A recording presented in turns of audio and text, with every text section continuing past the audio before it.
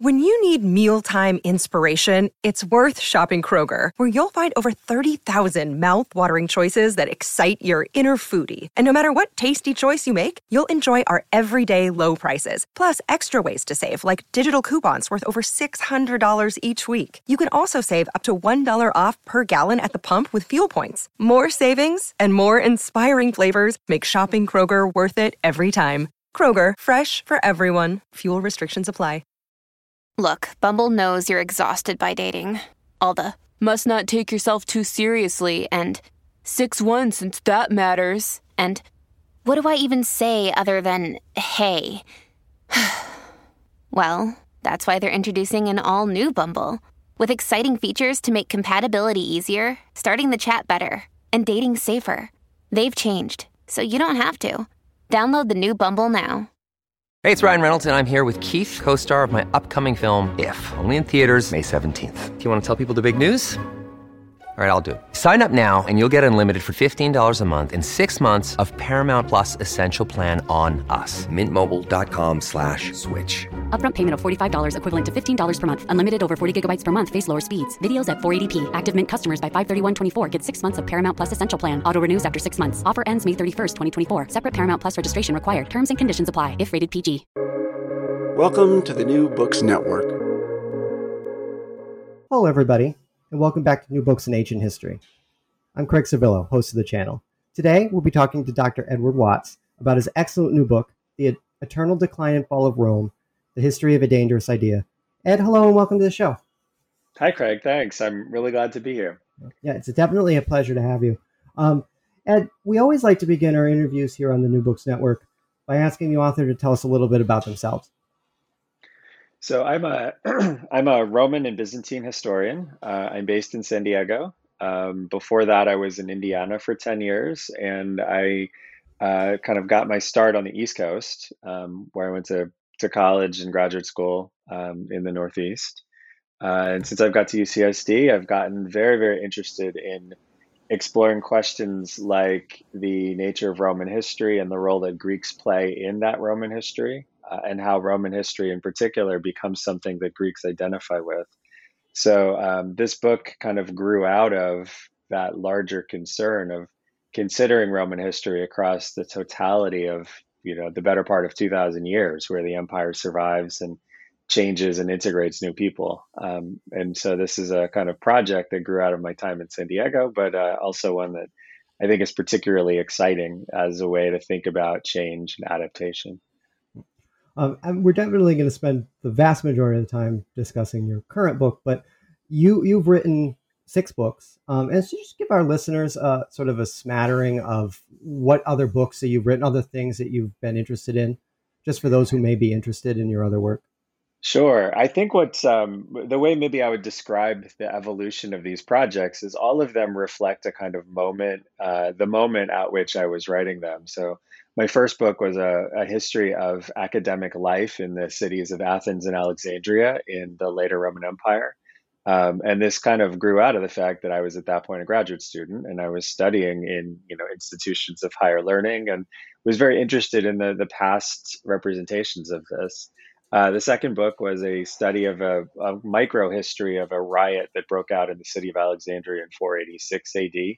And that grew out of the fact that I was now at Indiana and were surrounded by people doing really wonderful work with oral traditions. And I was wondering what we could do as an ancient historian to take some of that work and apply it to antiquity. The third book grew out of my realization that I had entered middle age and was a Gen Xer, and belonged to a generation that probably was not going to make the kind of noise that the baby boomers before us and the millennials after us were going to make. And so the third book was a history of the final pagan generation, which is a generation born in the 310s, who saw kind of their expectations of the world completely outstripped by the rise of Christianity. My fourth book was a study of the female philosopher Hypatia, and that grew out of some of the experiences that my mother had as a female scientist, and my daughter is likely to have, because she also wants to pursue science. And then my most recent book before Decline and Fall was Mortal Republic, which is a study of the end of the Roman Republic and how the successful and functional Roman Republic degenerated into the tyranny of Augustus. And obviously, that was influenced deeply by the political realities that we're living through right now. Yeah, no, thank you for that. I think it's great always to hear the sort of all the long careers. It's fascinating to hear what you've worked on over the years, and I think it will help orient people when we talk about your book as well. So let's talk specifically about the origin story of this book, and we'll be wrapped up in, I know, my next question about current events influencing the writing of this book. So there were a couple of things that influenced this. The first one is a bigger kind of shift I'm seeing in the way that my students in particular have been approaching ancient history. And when I started teaching about 20 years ago, the students were particularly interested in questions of the decline of the Roman Empire as it related to things like the American Empire and the war in Iraq and structures of sort of world power. But around 2012, 2014, I noticed that my students became a lot more interested in the fall of the Roman Republic. And the empire became something that was, interesting, but not seemingly particularly relevant to their experiences. And that kind of crystallized a couple of things for me. The first thing was when we think about Rome in a modern context, we're almost always talking about its fall and its decline and trying to draw lessons from it that relate somehow to a modern experience. But then, second of all, the students in particular were responding to a particular sort of rhetoric that had begun to become quite common in the United States, which was a rhetoric that used Rome as a way to conceptualize the consequences of changes that we were undergoing in our society. And so I began looking at where this comes from and how deeply we can find this when we start digging in Roman history. And what I realized is we didn't invent this story. This was a story that was there throughout all of Roman history, from the very beginning of Roman history. And what really sort of propelled me to do this project now was a conversation with my editor at Oxford, Stefan Vranke, where we were talking about the use of this rhetoric in particular in alt-right contexts. And what does that have to do with a deeper historical understanding of Rome and the way that other people who are not in that group, that segment, that community, also think about Rome. And so the book grew out of a desire to look at the stories of Roman decline and the promises of Roman renewal that often accompany them throughout history, from where they first show up in our literature to now when they're being used in ways that, to some degree, resemble what Romans were doing in the past. Do you find that these kinds of the use of this history is confined to one side of the political aisle, or is it different in other places? Not, I'm thinking mostly in the United States, but elsewhere, do liberals use this history as well as sort of alt-right? Yeah, for sure. No, and I think that what we see across, again, the book covers 2,200 years, and what we see across that 2,200 years is this is a rhetoric that people on all sides of the political spectrum use. In a modern context, the rhetoric of Roman decline was used quite powerfully by liberals and people on the left against ideas of interventionism in external wars in the early part of this century, and then the lead up to the Iraq War in particular. And so I think that there are moments and contexts in which a particular Roman story might be more useful than in other contexts. But what Roman history shows is, people from radical, progressive, and populist reformers to very conservative reactionaries have used the story of Roman decline and the promise of Roman renewal repeatedly. And so there are ways that, particular parts of the Roman story resonate more with the right than the left or vice versa. But both sides of the political spectrum are using this story. They're just not using, the same moments or the same interpretations. I don't know if you have the answer to this right on the top of your head, but do you know the first sort of person to really use this story? So when I started this study, what I realized was the one of the first authors that we have intact texts in Latin from is the playwright Plautus. And he's actually the earliest author that we have a big corpus of material from. Plautus is already making fun of this idea in some of the very first surviving Roman literature. And so Plautus is basically poking fun at people who are using the idea of Roman decline to criticize others and try to disrupt changes in their society, which suggests that that idea is not new then, right? I mean, you don't make fun of something unless people already know it's happening and they kind of share your belief that this is the kind of complaint of a curmudgeon rather than an actual issue that needs to be urgently addressed. So part of the fun in starting with Plautus is you're able to parachute into the very beginning of a literary tradition, but this thought tradition is already very old. And so I think that we can pretty easily assume that this way of talking about change in Rome is very, very old. I mean, it long predates when Plautus starts mocking it. And so I think that we can see this as, in a way, a deep, pretty strong and persistent feature of what Roman culture is all about. And it goes back probably as far as we can trace Roman culture. So before we get too far into the specifics of the book itself, I'm wondering if you could spend a few minutes sort of explaining to our listeners, first of all, what the general narrative of decline and renewal is. We'll start there, and then I'll ask a follow-up.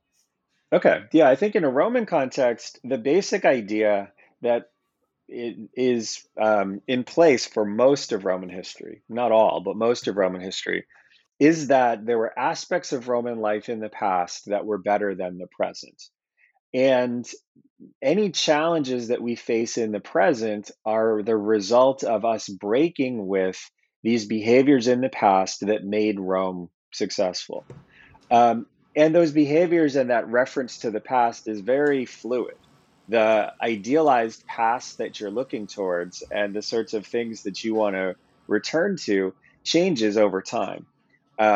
But that idea of looking at the past as a way to respond to changes that are making people uncomfortable in the present is a kind of persistent part of the way that Romans define change in their world.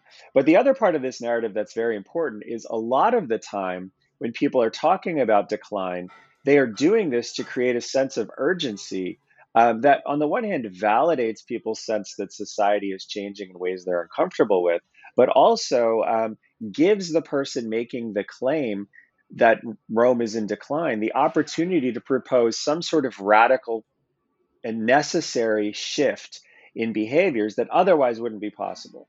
It, in a sense, creates a moment of emergency where what you need to do to fix Rome is so radical that you otherwise wouldn't agree to do it.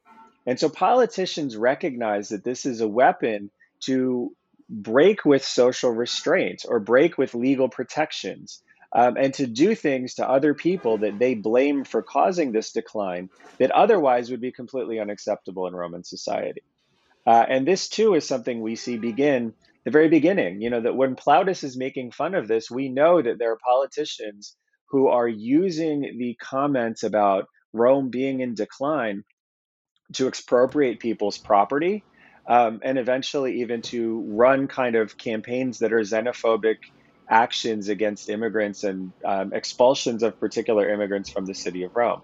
And these are things that legally would not be possible without this story of Rome being in a very urgent emergency that requires them to respond aggressively in an unprecedented way to a threat that seems like it will undermine the Roman way of life. And the narrative of decline is what creates the conditions that allow you to make that claim and to take these otherwise unacceptable actions against other people.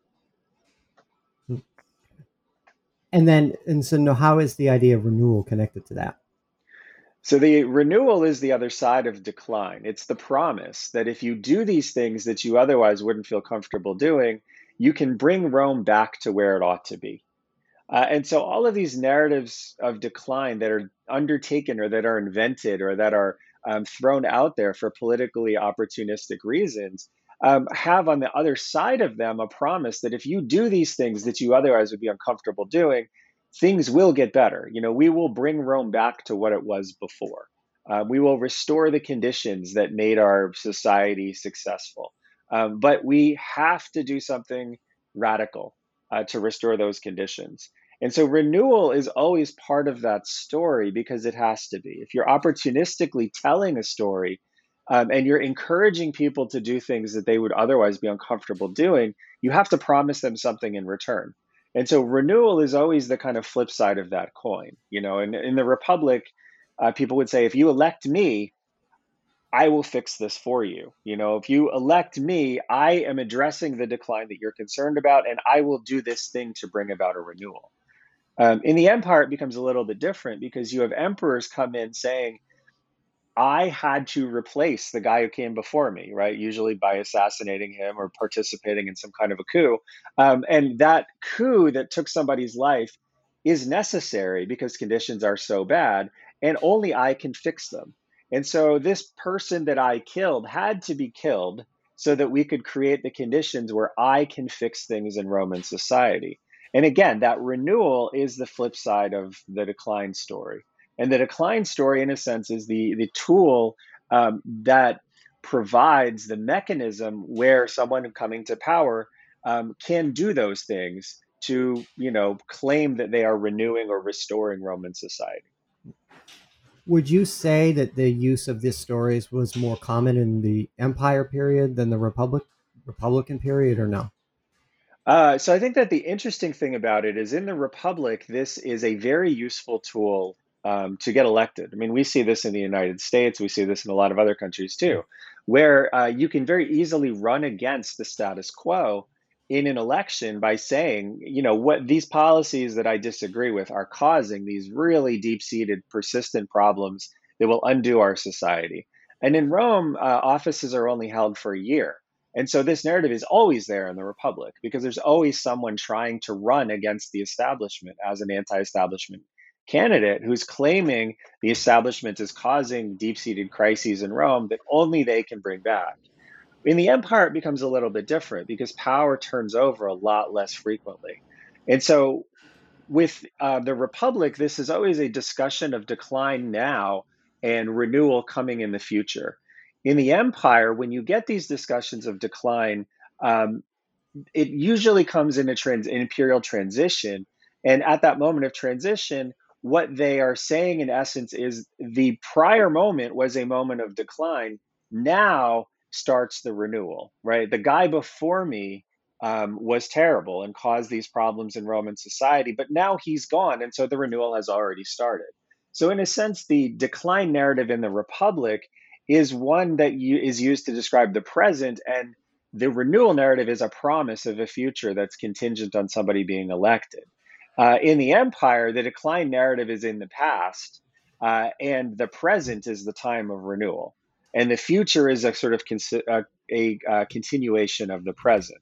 But it reflects in a way the different natures of those power structures, where in the Republic, shifts in power are dynamic and regular. In the empire, they are infrequent. But when they occur, the narrative really is trotted out very aggressively because it has to justify something that is really disruptive. The murder of an emperor is a really disruptive political act. And so you really need to justify that. And you have to immediately begin work on fixing the problem that you identify as, the reason an emperor needed to be killed.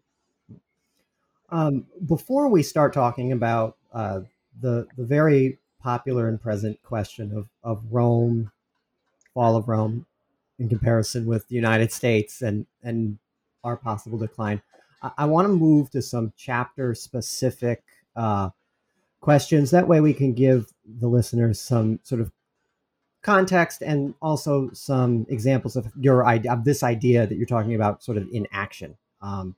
So I'll try to keep it some chronological. Let's begin with the sort of the golden age of Trajan, Okay. and explain to us sort of how this idea works with with Trajan and under Trajan's reign.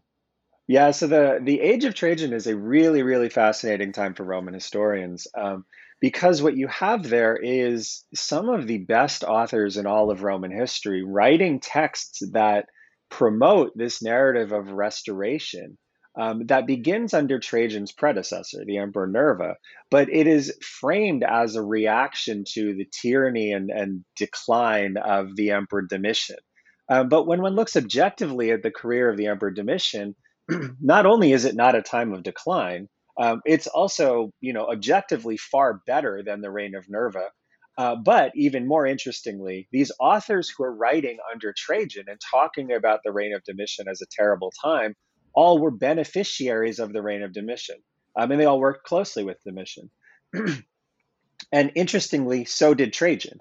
Trajan was a loyal general who helped Domitian put down a rebellion and was given as a reward the consulship, which was the highest office that a non-emperor could occupy, the most honorific thing you could get.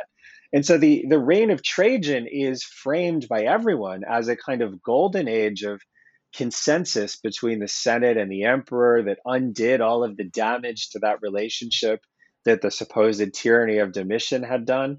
But in some ways, we can look at this and see that the people that we turn to for that story are, in a way, overcompensating because they were so closely allied with the Emperor Domitian, who is discredited because he was assassinated.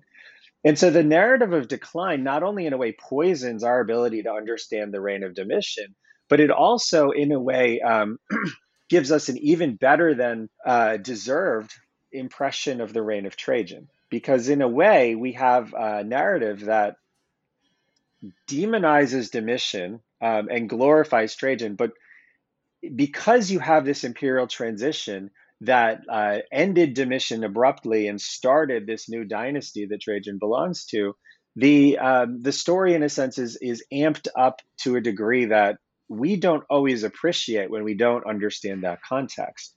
And so the story of decline and the promise of renewal is something that's integral to getting what's going on in the 90s with the reign of Domitian, but also integral to understanding why Trajan is celebrated to the degree that he actually is. So my next question is about Christianity. Obviously, the history of Christianity in Rome is long and complicated. And I don't expect you to explain it to us all here, but I am curious, and you talk a lot about Christianity in your book. Obviously, when you're transitioning from paganism to Christianity, these stories of decline and renewal are going to be prominent factors, right? Because you have pagans who are seeing this new religion being disruptive, and then eventually Christianity will triumph in Rome. With Constantine, and so that creates a whole new use for these narratives. So, can you, in some way, sort of explain to us, sort of Christianity and how it's connected to your overall ideas in this book? Yeah, this is a really, really good question, because we talked earlier about how most of Roman history is dominated by this idea that some time in the past was better than the present, right? There's some aspect of the past that we've lost, and that's why we have problems in the present. The one moment where that's not true is really the 4th century into the early 5th century. And this is a moment where Christians, after Constantine's conversion, have an unexpected dominance in the empire, right? They did not ever anticipate that they would have a Christian emperor who was empowered to remake Roman society along Christian lines. And so starting in the middle part of the 4th century, Christians begin to imagine that Roman society could be better than it has ever been before. And they start floating this idea that there is a kind of Christian Roman progress where the progression of the church is so deeply integrated in the progression of Roman society that now that you have a Christian Roman emperor and a church that's working in lockstep with imperial policy, you can create something better than has ever existed before. You can create a Roman Empire in which the presence of Christianity is, creating conditions that are far better than anything Rome has ever seen. And so, much of the fourth century, Christians are telling a story about Rome improving, Rome understanding things better, Rome becoming a better society that will be more functional, more stable, and more successful because it has embraced Christianity. But you're also right that on the other side of this are pagans who get increasingly concerned that the embrace of Christianity is undoing a lot of the things that historically had made Rome successful. And one of the most famous conflicts between these two ideas occurs in 384 when the pagan senator Symmachus and the Christian bishop Ambrose have an exchange where these two competing ideas about what Rome is and how Rome succeeds kind of come head to head. And Symmachus says, we are moving away from the traditional rights that have for hundreds of years made Rome successful, the rights that made us dominate the empire, or dominated the Mediterranean, and the rights that gave us our empire. And when we turn away from these things, we are going to have problems. We're going to have tangible problems. And he points to some examples with Rome's inability to really defend itself against barbarians, and Rome's inability to feed itself because of issues with the weather and with famines. And Ambrose comes back and says, well, no, I mean, these are not real problems because Rome is getting better. Christian progress is real, and Christianity is making Rome a better society. And in the 380s, both of those arguments have people who feel very strongly about them. When you get into the 5th century, though, and particularly when the city of Rome is sacked in 410, these ideas really come to blows, and pagans say, in essence, see, we told you so. Your Christian progress is actually something that's going to lead to the degeneration and the collapse of the Roman state. This is not progress. This is decline. And Christians for a time really struggle to figure out how they can respond to that because they don't have a good answer. The things that people in the 380s said were going to happen when Rome embraced Christianity actually look like they're happening in the 410s. And Christians don't feel like they have an effective response. And they don't feel like the narrative of progress is one that will work in the way that it was framed in the 4th century. And so 5th century Christians come up with a new way to describe this. But Christianity's story after the 4th century becomes one that is deeply tied to the fortunes of the Roman Empire. And in the Eastern Empire, it's even more deeply tied because that empire is a Christian Roman Empire for 1100 years. Yeah, I definitely want to turn to Justinian and the Eastern Empire in a second, but I am curious about something you said in your previous answer. What exactly was the narrative that Christians used in the face of the fact that things really weren't going very well in the West, right? Like Rome, as you had said in 410, Rome had been sacked. Like, what did they say? What did their talking points become? Yeah, you get some of the best literature, in the history of the Mediterranean that comes out of that. Augustine's City of God comes out of that. And so Augustine is actually a great person to turn to for this because in the aftermath of the sack of Rome in 410, we actually have letters and speeches and things where Augustine says to Christians, you know what, if pagans bring this up, like, I don't have a response for you. Just walk away. Like, there really isn't a good response. But the City of God becomes that response. And what Augustine effectively says in the City of God is, well, the real goal for Christians is not to make a better Christian Roman Empire. It's to make a better Christian community. And the City of God is actually, it is an accurate translation of the title, but it doesn't capture the full nuance of the title. What it really means is something along the lines of the polity of God, right? If you are a citizen of the polity of God, you are a citizen of what Augustine would call the civitatis of God. And the City of God says, in essence, our goal is not to create the best possible Christian Roman Empire, it's to create the best possible Christian polity. And that means that your functioning as a Christian and your success as a Christian is more important than your service to Rome. And so Augustine's way around this question of what do we do in response to these pagan criticisms that Christian progress has resulted in Roman decline? Well, we say the empire is great if it makes us better Christians. But if the choice is being a better Christian or being a better Roman, we should choose being a better Christian because that community is more important.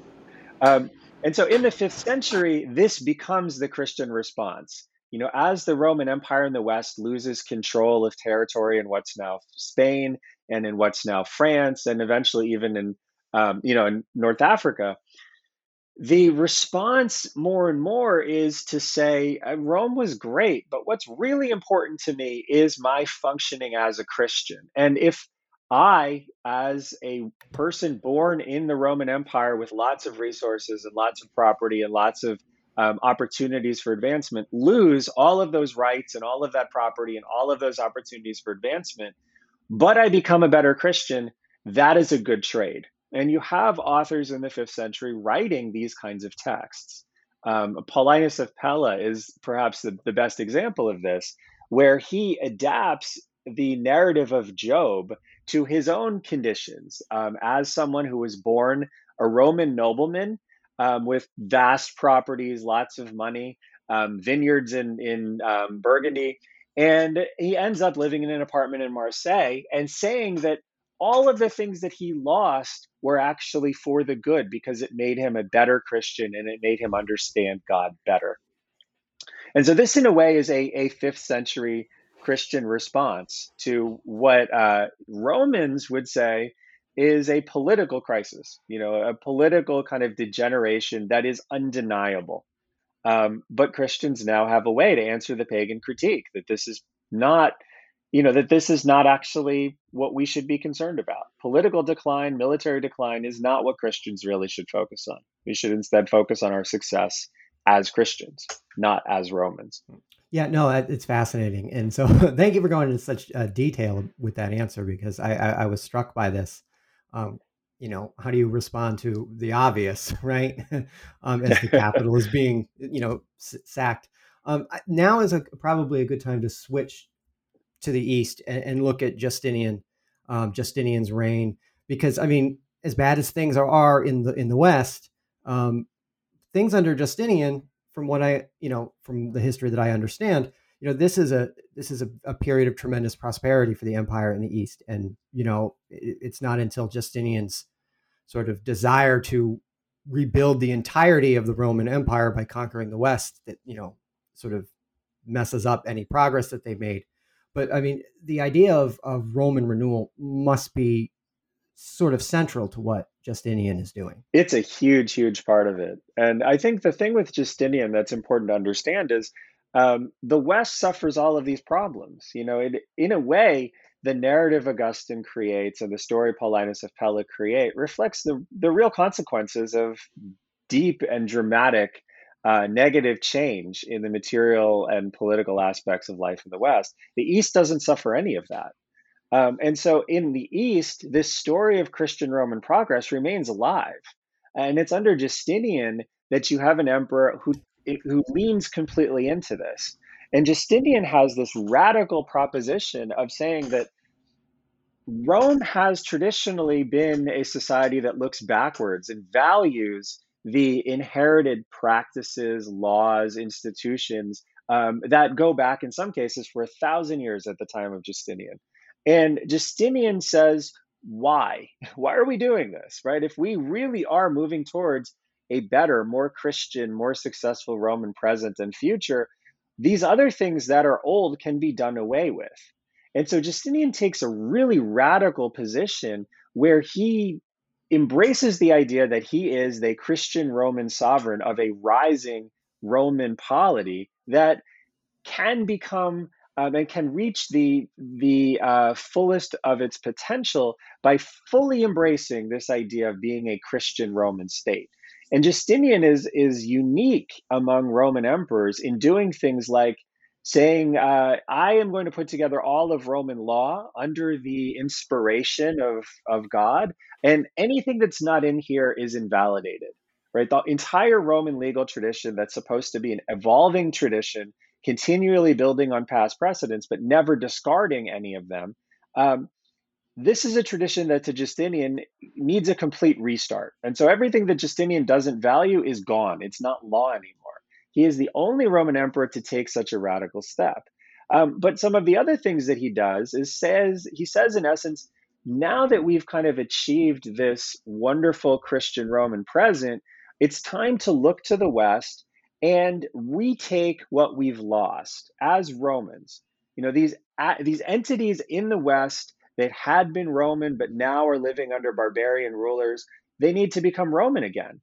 And so the Roman restoration that Justinian promises is connected in some ways to that promise also of a superior Roman presence.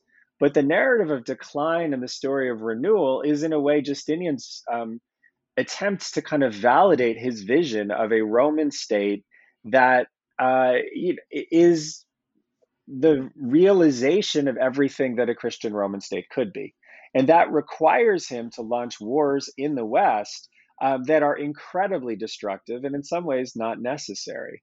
It also, not coincidentally, leads to Justinian and some of his propagandists inventing the idea that the West fell in 476 AD. This is an idea that before Justinian began thinking about invading and reconquering the West, no one had even heard of. No one would even recognize the idea that Rome fell in 476 as a historical possibility. It's only with Justinian and his ambitions to go and retake the West that this story starts to emerge. And so with Justinian, you again have this story of decline justifying something that otherwise wouldn't be possible. It gives Justinian grounds to invade what's now North Africa and what's now Italy, basically on grounds that no one would have recognized as legitimate until he created this story of the decline and fall of the Western Empire. I have two questions I want to ask as follow-ups. One is why the date? Why the specific date? Why 476? Like what specific event would they point to that makes that date so concrete? Because even when you're in elementary and middle school, the textbooks say that Rome fell in 476. So it's persuasive and powerful, obviously, to this day. But why the date? So that connects to a moment when the a Roman commander named Odoacer, overthrows a child emperor named Romulus Augustulus. And the famous text that we have says that, with this Augustulus ends the Roman Empire of the West. The reality is much more complicated. And the first part of that is that Romulus Augustulus, in the eyes of Constantinople, is a usurper. He's not a legitimate emperor at all. The legitimate emperor that he deposed is still actually reigning over territory that belonged to the Eastern Empire that's now in Croatia. So there still is a Western emperor. And when Odoacer sends the imperial regalia to Constantinople and says, hey, there's no Western Empire anymore, the response from Constantinople is, well, no, there is, because there's still an emperor named Julius Nepos, who's still alive and still reigning, and the person you deposed was never a legitimate emperor at all. But the other part of that is eventually, after Nepos dies, there is a arrangement set about where Odoacer and then later the Gothic king Theodoric are reigning as basically Roman sovereigns of a sort. And so the aspects of the functioning of society under Odoacer and Theodoric remain Roman. The Senate still meets, Roman consuls are still named, Roman law still governs things. Officially, they are serving as kind of agents of the emperor in the East in Constantinople. But the stuff that's being written in their courts make it clear that everybody working there still thinks that this is the Western Roman state. And the political implications of having a barbarian who's effectively running this are, of course, complicated. But no one in Italy is imagining that the Western Roman state ended in 476. But for Justinian, who wants to attack the successors of Theodoric's Gothic regime, other Gothic kings in Italy, he needs to be able to justify that as an illegitimate regime. And so what he says is Odoacer is a Gothic king who deposed the legitimate Roman emperor. And with that, you have Italy become a Gothic kingdom and not a Roman state at all. The reality is Odoacer is not Gothic, and that wasn't the reality in the 470s. And so there's pretty transparent deception in this story that creates the narrative of 476, and it's pretty clear why it's there, right? It's used as a casus belli to justify a war to overthrow Gothic control of Italy. But the problem that we have as historians is Theodoric and Odoacer do not destroy Italy. In fact, they actually improve quite a bit the material well-being of Italy. But Justinian's invasion does destroy significant parts of the urban fabric of Italy, including things like the complete destruction of the city of Milan, a dramatic contraction of the population of the city of Rome. And so by the time Justinian has reconquered Italy, it definitely looks like it's fallen. It's a mess. And so you have this story of the fall of the West that doesn't actually correspond to reality, but then you also have a fall in Italy. And so it makes sense in retrospect to kind of combine those two things. Why does Italy go from a very, very powerful center of military and cultural resources in the early part of the 6th century to a place that's kind of hollowed out by the middle of the 6th century? Well, you have a story, and it's not the right story. It's not that Justinian's invasion destroyed this, but it is a story that you can then use for subsequent centuries to explain a reality that looks very strange to people who look at the position of Italy for the previous 1,000 years. Yeah, and it's very compelling and very neat and very easy to understand and communicate that story. So the staying power is obvious. The second question before we move on to something else was, Justinian clearly leaned into the renewal aspect of this really, really hard too. I'm thinking, when I was reading your book, I was thinking about his building projects, and the building of the Hagia Sophia, like this giant monument to his power. And so would you say that he's pretty purposeful, like he knows what he's doing with these building projects, and this he's really taking this narrative to heart and using it, like it's not just by accident. Absolutely. Yeah, absolutely. I mean, what he does with Hagia Sophia it's horrific, but it's a wonderful building. It's one of the most amazing things Romans ever created, but it's built on space that had been a previous church that was destroyed in an urban riot. And Justinian ended the urban riot with a massacre that killed, tens of thousands of people. And what Justinian does is he has basically a writer of hymns create a story that doesn't talk about Justinian massacring these people. It just sort of says, oh, well, the center of the city was damaged by our infidelity to God, and this church is Justinian and his wife Theodora's response to that. It is our gift in the way that sort of Solomon gave a temple. It is our gift to God to represent our returning to the faith of God. And this is something that is sung in Hagia Sophia in Mass, where the congregation is invited to kind of speak as Justinian, giving this church to God. And it is a whole story of, the destruction of the center of Constantinople because of the lack of faith of Romans. And now this monument that represents the return of Romans to the correct worship of God and the true faithfulness that God demands. And the real story, of course, is Justinian put this riot down by killing, 20,000 people, perhaps.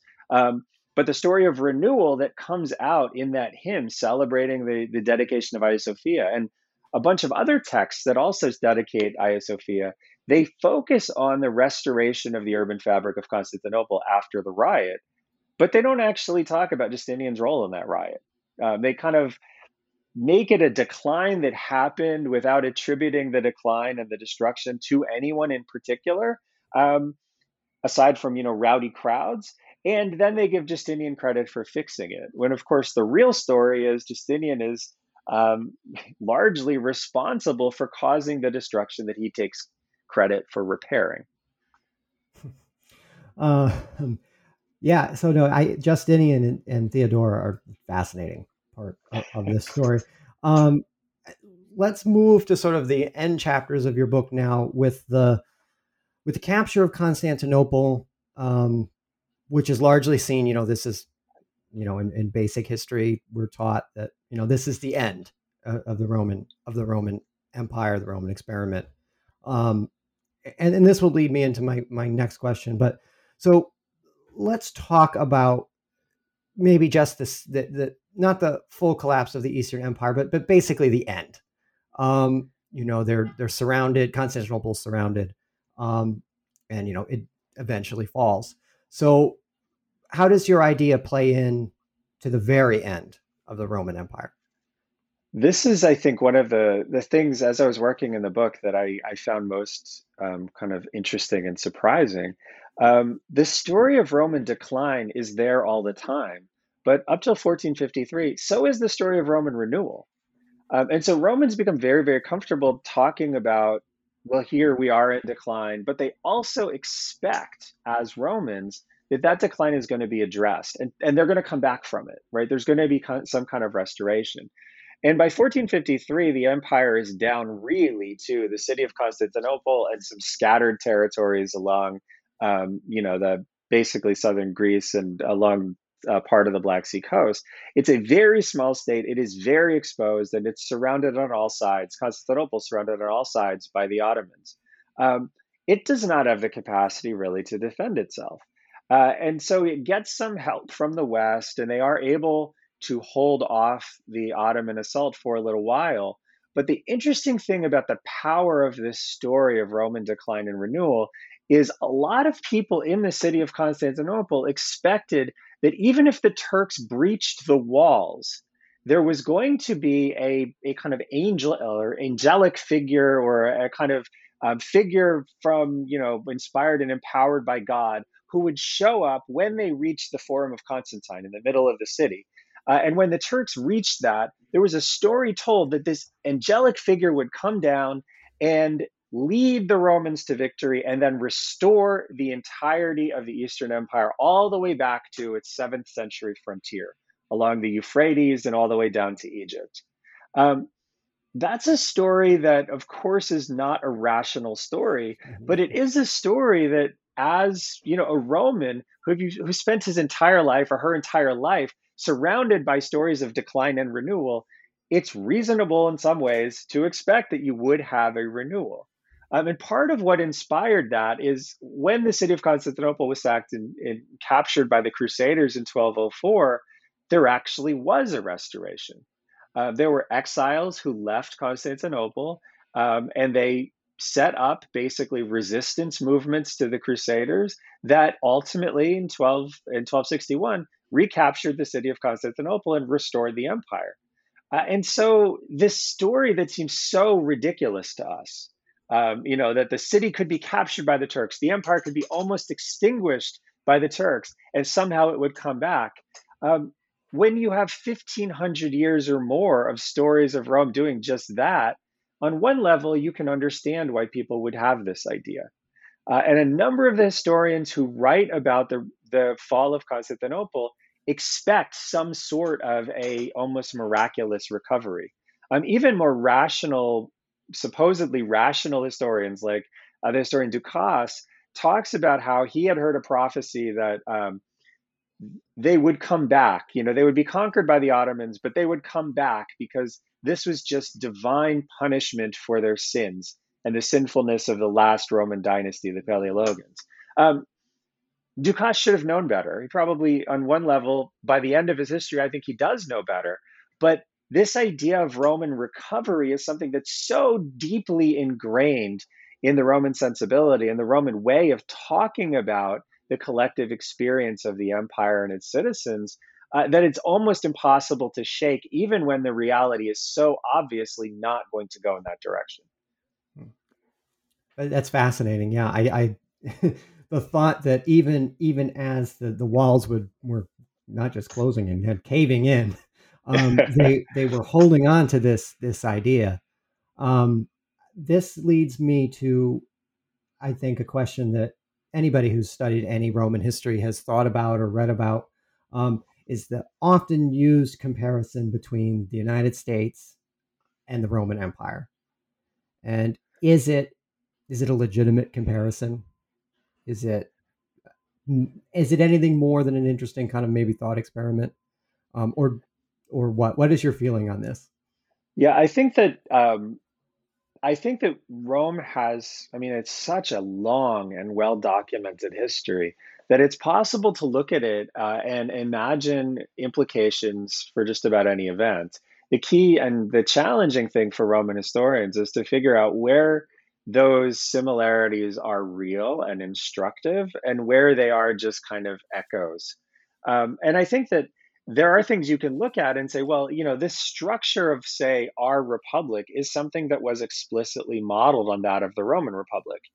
There are significant differences in the way that we allocate power, the terms of office, but the basic ideas of our republic and the Roman Republic are consistent. And the founders of our republic actually did know pretty deeply how the Romans effectively structured their constitution, what principles underlay them, and what kinds of things you could learn from the Roman structures that could be useful here. And they also, even in some ways, used Roman figures from the Republic as points of reference to understand the conduct of people in the early American Republic. So I think that there are ways to understand some of the challenges that a republic structured in the way ours is might be facing by looking at Rome, because in some ways we're an institutional, maybe grandchild of the Roman Republic. I mean, there are similarities that are so strong that they're worth looking at because they are elements of the basic structure of our republic. I think that the other thing that's interesting is sometimes you do see that there are persistent ways of talking about change. And that, I think, is where the narrative of decline is very useful for us. We are not going to see a narrative that is exactly like something that someone in Rome said. But the reason someone is saying it and the sorts of things they're trying to accomplish by making these claims will be better understood by us if we look to Rome, because we do have Roman figures that share similar motivations to the people in our world. They are ambitious. They think that this rhetoric deployed in a particular way can further their ambitions. And they're trying to use the rhetoric in a similar way that people in the United States are using it. That's useful for us, not because we'll see something that's exactly the same, but because we will know that seeing someone claim decline and promise that they alone can fix it and do it in a way that makes us uncomfortable is dangerous. Not because they're saying exactly the same thing a Roman did, but because their goal in saying this is similar to the goal that a Roman had. And we have so many examples in Rome of what happens when you don't take these people seriously, when you don't actually understand that it's ambition and not altruism that's driving these kinds of comments. And so I think that there are definitely things from Roman history that we can use as more than a thought experiment, maybe as a kind of identification tool where there are functions and structures and behaviors in our society that we ought to be concerned about. We ought to look more closely at. And I think Rome gives us reasons to do that, to look more closely at the motivation of somebody, or to look more closely at the implications of a particular way of responding to change. Also, I think Rome gives us a particularly good way to check the people who use Rome as a rhetorical device to justify their claims that modern society is in decline. And one of the last things that I do in the book is look at some of those claims from the 20th and 21st centuries, where people are using Rome explicitly as a way to say this thing in the United States, or this thing in Spain, or this thing in the Philippines that you're concerned about. You're right to be concerned about it. You might not be able to articulate why, but if you look at Rome, Rome gives you an example of what happens when issues like this are not addressed. And so Rome is part of that conversation that modern politicians thinkers, columnists are all using to try to make justification for really radical changes in the way that our society is functioning. And so that's another, maybe a third way that I think Rome is very important for us now, um, not just as a thought experiment, but as something that allows us deeper understanding of what's going on in our society. Yeah, that's an excellent breakdown of that question. There's been so much written, there's been books written about this question.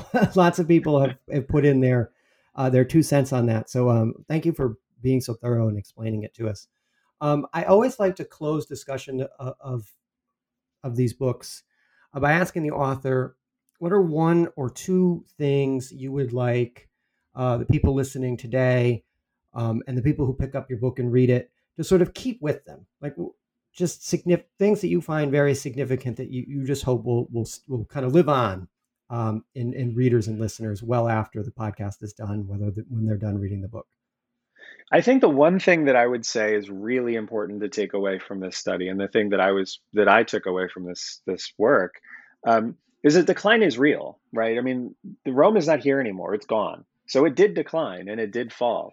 Um, but what we see when we look at the way Romans talk about and respond to decline is a very interesting sort of threefold response. I mean, in one case, you have people like Cato the Elder in the early part of the second century BC who are kind of inventing a decline. I mean, there's no objective thing going on in the second century BC that should justify the kind of things that Cato is saying and the kinds of things Cato is doing to other people.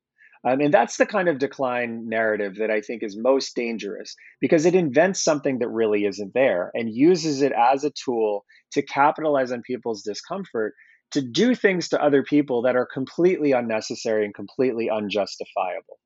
But there's two other ways that decline is used. I mean, and these are cases where decline is real. You know, something is actually happening and it is bad and society is getting worse. And one example that you can use for this is the plague that Rome suffers under Marcus Aurelius. This is probably smallpox. It's a plague that leads to probably at least 10% of the population dying.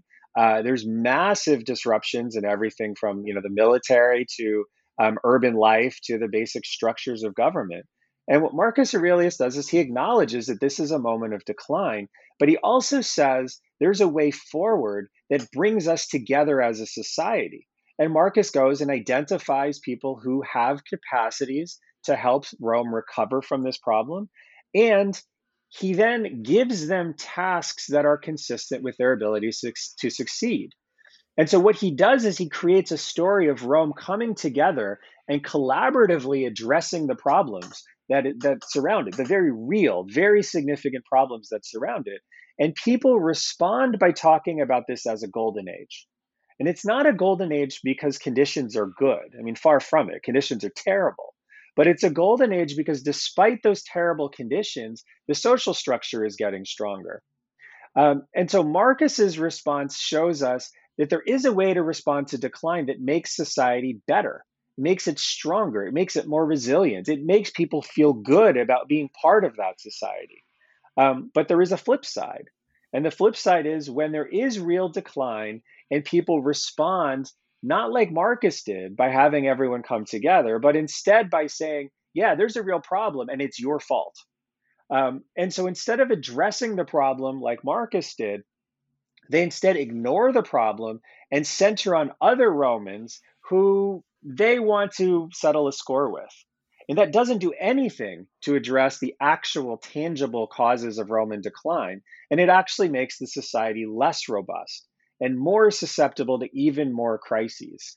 A great example of that is in the early 5th century when preceding the sack of Rome, Roman emperors make a decision to fight a civil war instead of confronting directly barbarian threats. It's a very short-sighted decision, but it is something that responds to very real conditions of crisis, but it's the wrong response. Instead of coming together to address the actual causes of the crisis, you instead ignore the real crisis and focus instead on fighting each other. And that, I think, is the worst sort of decline, because there are real problems that need to be addressed. there is a real way to address those problems if you were to follow, say, the example of someone like Marcus Aurelius, but instead you choose the approach of Cato. And Cato can do these things without really serious consequences because Rome is in a strong place. But if Rome is in a weak place, and you instead center your attacks on other Romans, you deprive the society of the ability to marshal its resources to address real problems. And so this is the lesson that I hope we take away, because obviously the world right now in its post-COVID incarnation is suffering significant crises in public health, in economic life, in wealth inequality, in political instability. We could respond to this like Marcus did and recreate a society that is more cohesive and stronger and better and more functional. It doesn't look like we're doing this. And that's the lesson that I hope we take away from, looking at Roman history. We are choosing how we're responding. We are choosing to make these conditions worse. There is another way to do this. We could make a different set of choices. And if we did, we would not only more effectively address the crises that we're facing, but we would actually emerge with a stronger society than we started with. And it kind of breaks my heart to see that in the United States in particular, we are not making that choice. And we should, and we could. We just aren't. Yeah, very, very well said. And I think definitely something that when you read this book, it shows through. You should take this lesson to heart. So before I let you go, I always like to close by asking what you're working on now. This book is done; it's on the shelves. We can buy it and read it. What have you turned your attention to? So I think the last couple books that I've worked on have been like, hey, here's a moment where Rome's in crisis, or a lot of moments where Rome's in crisis. And this has been a way a lot of people have done Roman history for a long time, right? I mean, the way that the one thing everybody knows about Rome is that it declined and fell. What we miss is that this is a state when it fell in 1453 that was 2,200 years old. It's a state that started in Italy with people who were pagans who spoke Latin, and it ends in Constantinople with a group of people who speak Greek and are Christians. And it's the same state. So I'm working on a history that tells the story of Roman successes.